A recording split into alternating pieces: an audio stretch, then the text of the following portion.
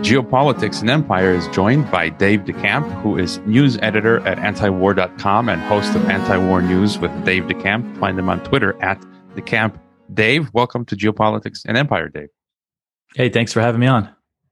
Yeah, you do awesome work at antiwar.com, and we chatted in the spring on my TNT radio show, and I wanted to get your thoughts on the usual, war, foreign policy, and so forth, sort of a geopolitics world tour. And maybe right out of the gate, I think we could start with your latest pieces over at Anti-War and Libertarian Institute, which look at Ultra Hawk Liz Truss, who I definitely don't think we can trust, pun intended. Liz is definitely a company woman, a woman of the military-industrial complex, a wafer that is a World Economic Forum-er. And when the Crown says, press the shiny red button, I think Liz responds. She says, how many nukes would you like? And just before we connected, I saw Martin Armstrong come out and say, everything that can possibly point to war is unfolding before our eyes. There are no peacemakers left in the world. Every leader appears to be pushing for war because the monetary system is cracking. He was also referring to Liz. So sort of what's your take on Liz Truss as prime minister and which way the radioactive winds are blowing? Yeah, well, things aren't looking good when you see Liz Truss, because she's been really the most hawkish Western official, rhetorically speaking, at least, since Russia invaded and Ukraine and the U.S. and its allies started shipping billions of weapons into Ukraine. She said just a lot of really provocative stuff. She said that she supported Britons on their own going to fight in Ukraine. That was when the war first broke out. She said Putin must be defeated, no negotiations until a strategic defeat. And that means, if you look at this situation in Ukraine, territory hasn't really changed hands too much. Ukraine's trying to launch this counteroffensive now that doesn't seem to be making much progress. So if that's your goal, is to defeat Russia in Ukraine, that means that they're going to be committed to this war for years and possibly even decades. And we've seen this rhetoric from the U.S., from U.S. officials and NATO officials too, but they've kind of backed down, even though that's still the policy. I think just for PR purposes, they stopped saying the quiet part out loud, but Truss hasn't stopped. And you mentioned she was in a town hall recently and she was asked how she would feel about launching nuclear weapons, which would mean global annihilation. And she just said, I'm ready. Let's do it. She sounded pretty eager. So yeah, it's definitely concerning. And as Europe is really facing this energy crisis and the UK as well, it seems like she's really going to double down on all the policies that led to that. She's talking about China too. She wants a global NATO, a NATO capable of defending Taiwan, she said. So it seems like she's going to escalate tensions everywhere. And when it comes to the Middle East, the best analysis that I've read on her is that it's going to be business as usual for the UK in that region, which means supporting Israel, supporting Saudi Arabia, Egypt, and just really following the US in that region of the world. And it says that from what I understand, she might push back on some U.S. policies, but not when it comes to the warmongering stuff. If anything, she's going to push for the U.S. to be more hawkish, it seems like. A message from our sponsors. It seems we may be headed for the 1930s all over again. Financial collapse, tyranny, and world war. I've already secured multiple passports, offshore accounts, safe havens, and escaped to the sunnier shores of Mexico. My friend Mikkel Thorup of the Expat Money Show is hosting the Expat Money Summit with 30-plus experts that'll help you reclaim freedom in this fourth turning by moving your life and wealth offshore. Protect yourself and secure a new life abroad. Register now for free at expatmoneysummit.com or don't and enjoy surviving on insect protein while stuck in the metaverse. Since 2020, Ron Unz of Unz.com has argued the COVID outbreak was due to a U.S. biowarfare attack against China and Iran. Jeffrey Sachs, the Russian Ministry of Defense, and others are now making similar suggestions. Weeks before COVID appeared in Wuhan, a top U.S. biowarfare official ran the Crimson Contagion exercise on how to protect America against infection if a dangerous virus suddenly appeared in China. After COVID appeared in Wuhan, it jumped to Iran, infecting Iranian leadership only weeks after America had assassinated Iran's military commander. Iran publicly accused America of an illegal biowarfare attack and filed a complaint with the UN. Ron Unz has produced a free ebook and is available for interviews to further discuss this issue. And don't forget to fund Geopolitics and Empire. You can leave a donation, except on Patreon or PayPal, which have banned us, book a consultation, or become a member. as you said, it's pretty much always been business as usual. I don't think we are so lucky to get better people.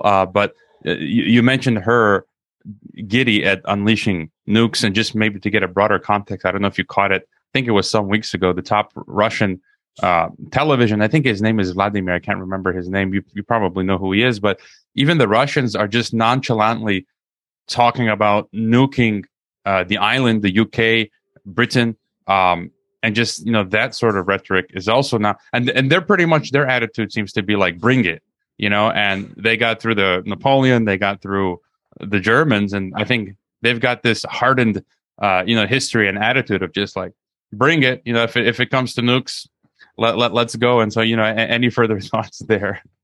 Yeah, well, I think there is also a difference because you see the Russian broadcasters and state TV, they're very hawkish and are talking about nuking the island and stuff. But when you see the rhetoric from the Russian officials, from Putin and Dmitry Medvedev, who speaks a lot, who I think is a pretty good representation of what Putin's thinking. He's a former president and he's the deputy on the Russian Security Council now. They've had some pretty fiery rhetoric too, but it's still kind of couched in like, it's the worst case scenario would be nuclear war, and that they would only do it if they feel an existential threat. And then you see Truss just saying, when asked about her feelings, there should be some emotion there when you're discussing ordering possibly the end of humanity. And we just didn't see that from her. And also, when it comes to Russia, right now we're kind of relying on the restraint of Russia to not get sucked into a direct NATO-Russian war, because there's British troops are in Ukraine. There's been reporting that says there's British special forces around Kiev training Ukrainian troops, and they're training thousands inside the UK. They're planning on training 10,000 Ukrainian soldiers within the span of 120 days. That's a small army there. So they're very involved in this war. And at what point will Russia say, all right, enough is enough, and either attack a NATO site or however they decide to do it, that we're ultimately relying on their restraint, which is not encouraging considering what they've been doing in Ukraine. Yeah, although to be fair, Medvedev, it's kind of amusing for me. He's been sounding a bit Rasputin-like or Nostradamus. He's been citing scripture and talking about horsemen and that sort of thing. So that's kind of interesting. And you've mentioned, you've been also talking about global NATO, and I view NATO as basically wanting to become the world policeman alongside its political arm, the United Nations. And we see NATO, it just continues to expand, seeking NATO global partners in Latin America, like with Colombia, trying to get Brazil on board. They're trying to create an Asian NATO. Recently, there's been talk of a Middle Eastern NATO, and just sort of, what's your take on this idea of global NATO and where NATO is at? Yeah, I mean, it really seems like they have their eyes on expanding into Asia to really confront China. They've said that for a couple years now, basically identified China as a threat to the alliance. And it looks like it's following a similar pattern, at least in the Asia Pacific right now, in Southeast Asia. There's a lot of those countries are very reluctant to get on board with the U.S.'s plans in that region. They don't really want to pick a side. Some of them lean more towards China, but for the most part, it seems like they just don't want to get in the middle of these two superpowers. If there's going to be a war between them, it's going to be there. It's going to be around Taiwan and in Southeast Asia and in the greater Pacific area too. So at least I think there's some hope there in that these countries don't seem like they want to go along. But then on the other hand, you have Japan seems pretty willing. They're building up their military, and they have so many U.S. bases. But the U.S. seems like it's having trouble putting a new base. They want to establish a new fleet for the region. Right now, the U.S.'s 7th Fleet, which is based in Japan, they do all the operations, in the South China Sea and stuff, and they want to move something closer to that area. But I don't think they've been able to find a host. Australia is willing, but they're pretty far also. So I think their reluctance is kind of our best bet for avoiding, an expansion of NATO in the region and a situation similar to what we saw transpire in Eastern Europe. Because Ukraine and Taiwan are obviously very different, but the similarity here is that China's warning Taiwan's a red line and the U.S. isn't listening. Similar to how it wasn't just Russia warning, it was many U.S. foreign policy experts and officials saying, Ukraine, it's a red line for them. It could lead to a war. And then that's what happened. So with Taiwan now, and we're seeing really this bipartisan push started with Nancy Pelosi in the beginning of August, going to the island. And China responded by launching their largest ever military exercises around the island. They fired missiles over Taiwan, simulated a blockade. But that didn't stop. The U.S. delegations kept going. There's been 4 more since Pelosi visited. There are 2 governors, and I forgot her name. She's a senator, Republican from Tennessee, Marsha Blackburn, but just completely ridiculous, like Twitter tirade while she's in Taiwan, basically making it clear that she's there to stick it in China's face. And China's not backing down. They've increased. They're keeping up the pressure. Taiwan shot down a drone in territory that they control near the mainland. A lot of people might not understand that Taiwan controls these small islands that are on the other side of the Taiwan Strait, on the mainland side. And where they shot down this drone. They didn't say it was a Chinese drone. They said it was an unidentified civilian drone, but it flew from Xiamen, which is the Chinese city that's only 2 miles from where this drone was shot down. So, that's an area where if China sees the U.S. keep pushing and pushing, that they could it looks like they could grab pretty easily, I would think, because it's right on the mainland. And then who knows what that could possibly set off. So we're just in very dangerous territory, and it doesn't seem like either side is backing down. Yeah, as you pointed out, we are seeing many of these countries sort of try to walk that thin line on the wire. India balancing between Russia, China, and the U.S. You mentioned Japan is obviously more militarized and on board with the U.S. program. Maybe South Korea is also thinking about certain things. But you mentioned the drones, and it's interesting. I also read that Beijing will send its 3rd most powerful, CCP figure to the Eastern Economic Forum in Vladivostok. And any further thoughts on what some people call the continued integration of the Dragon Bear, the world island, this Sino-Russian New World Order. There are many different names for the multipolar world. We see Iran now buying drones from Russia. They're going to take the Mir payment system, and I think Russia is now going to be buying from North Korea military equipment, missiles, and stuff. And I forget Iran is now going to buy Su-35 jets from Russia. So you see sort of this connectivity all over the place. Any further thoughts there? Yeah, well, I mean, the most interesting part about it is just how kind of obvious that how U.S. policy of just always trying to use force against these countries is driving them together. It seems like it's either just hubris and just stupid policy, or it might be by design almost, because it's just such an obvious consequence of the U.S. pushing Russia and pushing China and, of course, Iran, which is under all these really tough sanctions. And it doesn't look like the Iran nuclear deal is going to be revived anytime soon. So really the natural reaction for them is to try to create an alternate economic system. China's looking into the future now. Of course, the U.S. and Chinese economies are so intertwined, but the U.S. keeps sanctioning, taking these steps to sanction China's economy in small ways, but significant ways. They're banning, they're looking at ways to ban U.S. investment in Chinese tech, which is pretty, something you would think was unimaginable just a few years ago with how many people were making money, how many Americans are making money in China. So the tides are definitely turning. And again, China's looking to the future, and Russia's really benefiting from this by being able to sell all of its oil to China and also India. India is definitely an interesting player because of how they're trying to play it in the middle.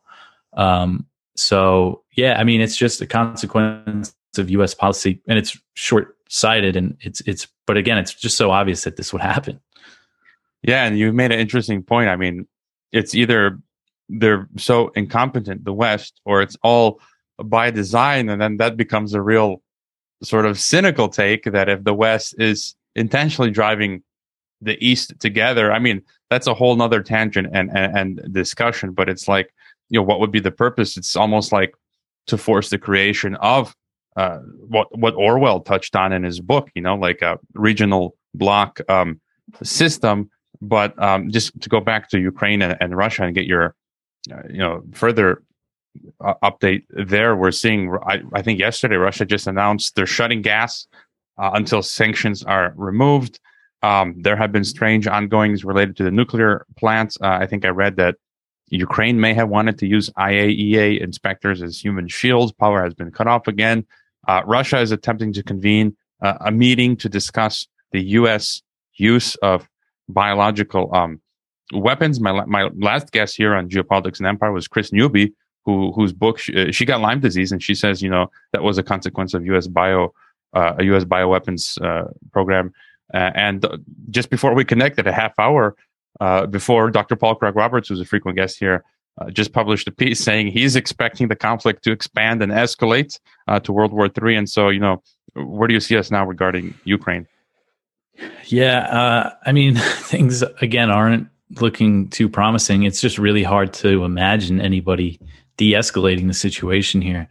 And with the Russian gas, so they cut off the Nord Stream 1 pipeline, and they said it'll stay cut off until the West lifts sanctions. And that came after the G7. Treasury Secretary Janet Yellen and the other finance ministers from the G7 agreed to try to implement a price cap on Russian oil, which is, speaking of short-sighted policies, they've been talking about this for a while. And we've seen all these analysts and financial analysts, oil market analysts and experts say, if you try to do this, this is going to send oil prices really skyrocketing, because Russia will most likely retaliate by cutting off the countries that try to impose this cap and cutting oil production and taking a lot of their oil off the market, which, is natural, of course, going to send prices just soaring. And Russia has already said that if they try to implement this, we're going to retaliate. And they announced the Nord Stream 1 was being cut off, pretty much right after the G7 came out and said that they were going to implement this price cap. And the idea of the price cap is, Russia's making more profit from their oil right now than before the war. But these EU sanctions that are coming up in December that are set to take effect, they're banning the import of Russian oil, and they're also banning insurance on Russian oil shipments. Russia is still reliant on insurance from Europe to ship its oil. So the U.S., Yellen, is afraid that is going to send prices higher. So this is what she came up with, a plan that could make things even worse. And Russia has shown us that they're willing to take an initial economic hit to weather sanctions and to just not, there's no way that they're going to sell oil at a price set by the U.S., set by the West. And then it also relies on cooperation from China and India to agree to go along with this plan. But they have no interest in sort of, rocking the boat in this situation. And when it comes to just the overall direction that this war is going, Biden, he's already asking Congress for another $13.7 billion to fund the war. So if we do the math, I think it's about $66 billion that the U.S. is looking to spend to fund this war, and that all is spent in different ways. One of the most egregious ways, I think, is that there's this aid that's called direct budgetary aid that they just hand to the Ukrainian government to fund the Ukrainian government, and so far, I think it's been about $8 billion that they've just given to the government of Ukraine. And also, of course, the weapons, over $13 billion in weapons that they've pledged to ship to Ukraine. And then the Pentagon gets a lot of it to just replenish their stockpiles. So that everybody's just making tons of money off this. All the people that really run the show in Washington, the arms makers and the think tankers. So it's just a total boon for them. And, there is some opposition to it, I guess, in some Republicans, kind of like the MAGA Republicans, but it's not, when it comes to the mainstream, for the most part, the Republicans are on board for this.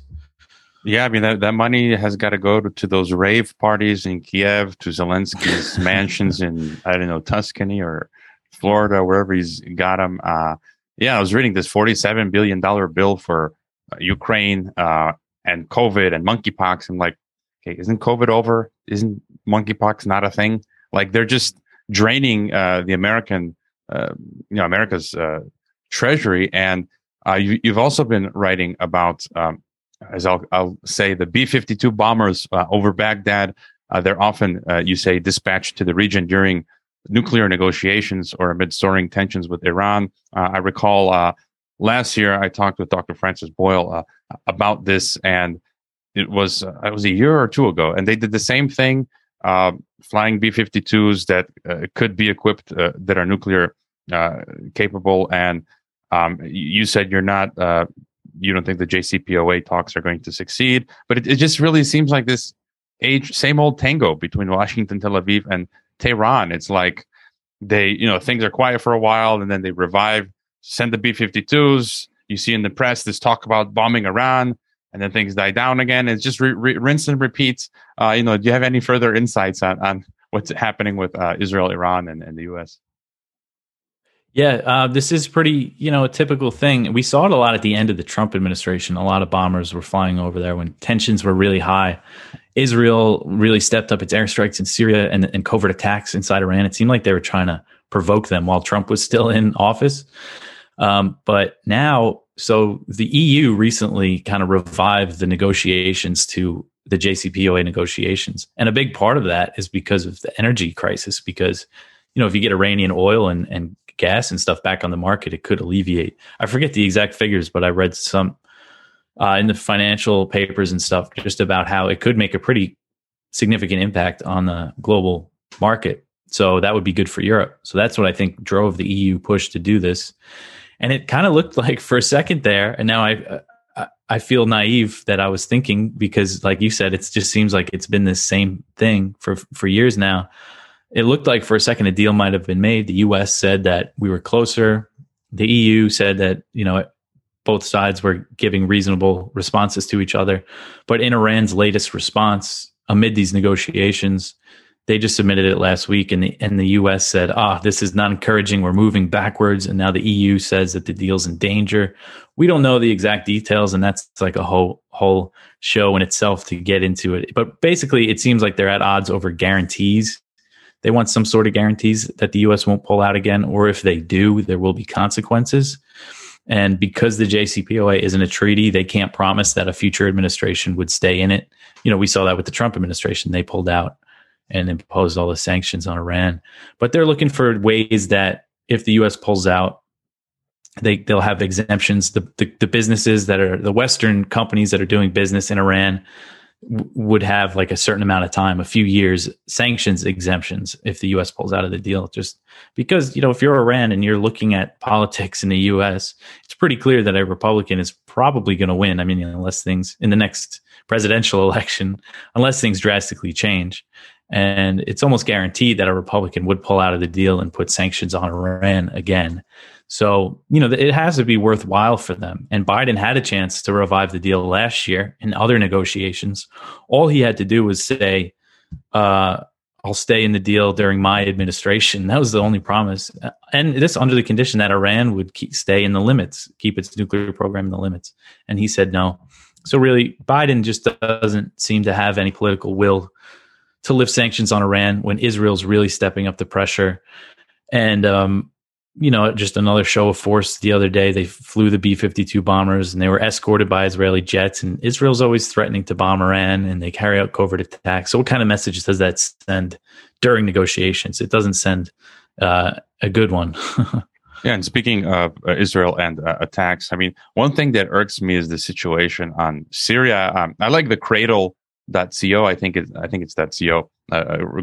Great website on the Middle East, and they've been reporting that the U.S. just set up a new military base in Syria, and that Israel was hitting, I think, 2 airports in Syria. I think it was in Damascus, and I don't know the other one. And basically, the U.S. troops are outright in broad daylight just stealing the majority of Syria's oil. I think like 80% daily, and over the last 11 years, I think it's been like $107 billion worth of Syria's oil. I mean, imagine the impoverishment that causes to the average Syrian. And I can speak from experience as a Mexican, where we have our electricity and water and gasoline subsidized by the government, thanks to Pemex, I think, providing something like 30% of the government's revenues. And so imagine how much better Syrians could live if the Americans weren't stealing their oil. And then there's the Russia-Israel relationship, which seems to have soured as Russia recently kicked out a number of Jewish news agencies out of Russia. So there seems to be a rift there. And it seems Syria really can't mount a defense, even with Russia and Iran and and others as allies. And so, any thoughts on what's going on there in Syria? Yeah, well, yeah, it's a really horrible situation. You mentioned that Cradle report that they're building a third base in this area of northeast Syria that's by another oil field. That's a sign that the U.S. isn't going anywhere. And they have about 1,000 troops in eastern Syria, and they back the SDF, that's the Kurdish militant group. And just by doing that, that's where most of the country's oil is. And it's part of the sanctions campaign. They say that they're there to fight ISIS, but it's really part of the campaign, the economic warfare against Damascus, against the Syrian government. Because on top of that presence, they have these sanctions on Syria, really brutal sanctions that specifically target construction. Anthony Blinken said this himself last year, that the goal of these sanctions is to prevent Syria's reconstruction. And it's a regime change policy. He said, to prevent Syria's reconstruction until there's a political change in Damascus, which means regime change. It's their coded way of saying it. But yeah, this is just a crushing policy. And they also tacitly endorse these Israeli airstrikes in Syria. They just bombed the Aleppo airport and the Damascus airport recently as well. And Israel says that these airstrikes, they're bombing Iran in Syria, but they often kill Syrian troops. And there are a lot of Shia militias in Syria that are allies of the Assad government that helped them fight ISIS, that helped the U.S. fight ISIS too, just a few years ago, that Iran does support to varying degrees. But anytime they bomb one of them, they're saying, oh, we're hitting Iran here. But it's really, I think, more about this overall policy of just trying to suffocate Syria. And this seems to be the status quo. And on top of that, in the northwest, in Idlib, still all Al-Qaeda occupied. HTS is the group that runs most of that area. And, the Western media likes to say, oh, they're former Al-Qaeda, so they're not as bad as they used to be, but they're still pretty bad. And the U.S. also launches airstrikes there once in a while. Nobody really, there's not much scrutiny there. We don't know exactly if they're killing civilians or not. So it's just a really bad situation in Syria, and there's no sign that it's going to change anytime soon.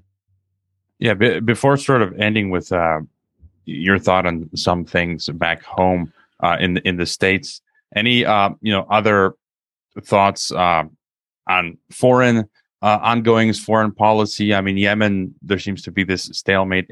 Anything else that's catching your eye or that you're looking into beyond the U.S.? Yeah, well, I would say Yemen is an important one that I feel like I wish I should be covering more, but I just haven't seen much news coming out of there. It does seem like it's been a stalemate. There hasn't been any Saudi airstrikes since March, which is good, but the blockade still seems to be imposed. And they've eased it a little bit, but again, it's a stalemate. And Somalia is another one that it looks like Biden is escalating. There is 3 rounds of U.S. airstrikes in Somalia in July and August against Al-Shabaab. But against Somalia is one where, U.S. operations there are really shrouded in secrecy. We really have no idea what's going on the ground. We just have to take, we can't take AFRICOM's word for what happened, because time and time again, whenever journalists or, any sort of human rights organization, whenever they get to a scene of a U.S. airstrike in Somalia, it's a much different story than what the U.S. military said. Pretty often there's civilian casualties and stuff. But, these airstrikes came after Biden ordered troops back into Somalia, which reversed a Trump administration drawdown. Trump's withdrawal from Somalia wasn't really a true withdrawal, because he just put the troops in Djibouti and Kenya, which is right next door, so drones could still bomb Somalia. But Biden actually did significantly decrease U.S. airstrikes in Somalia when he first came in. They really dropped, but recently we're seeing this escalation, so that's not a good sign. And when it comes to the foreign policy stuff, that's all the major stuff I think we covered pretty good.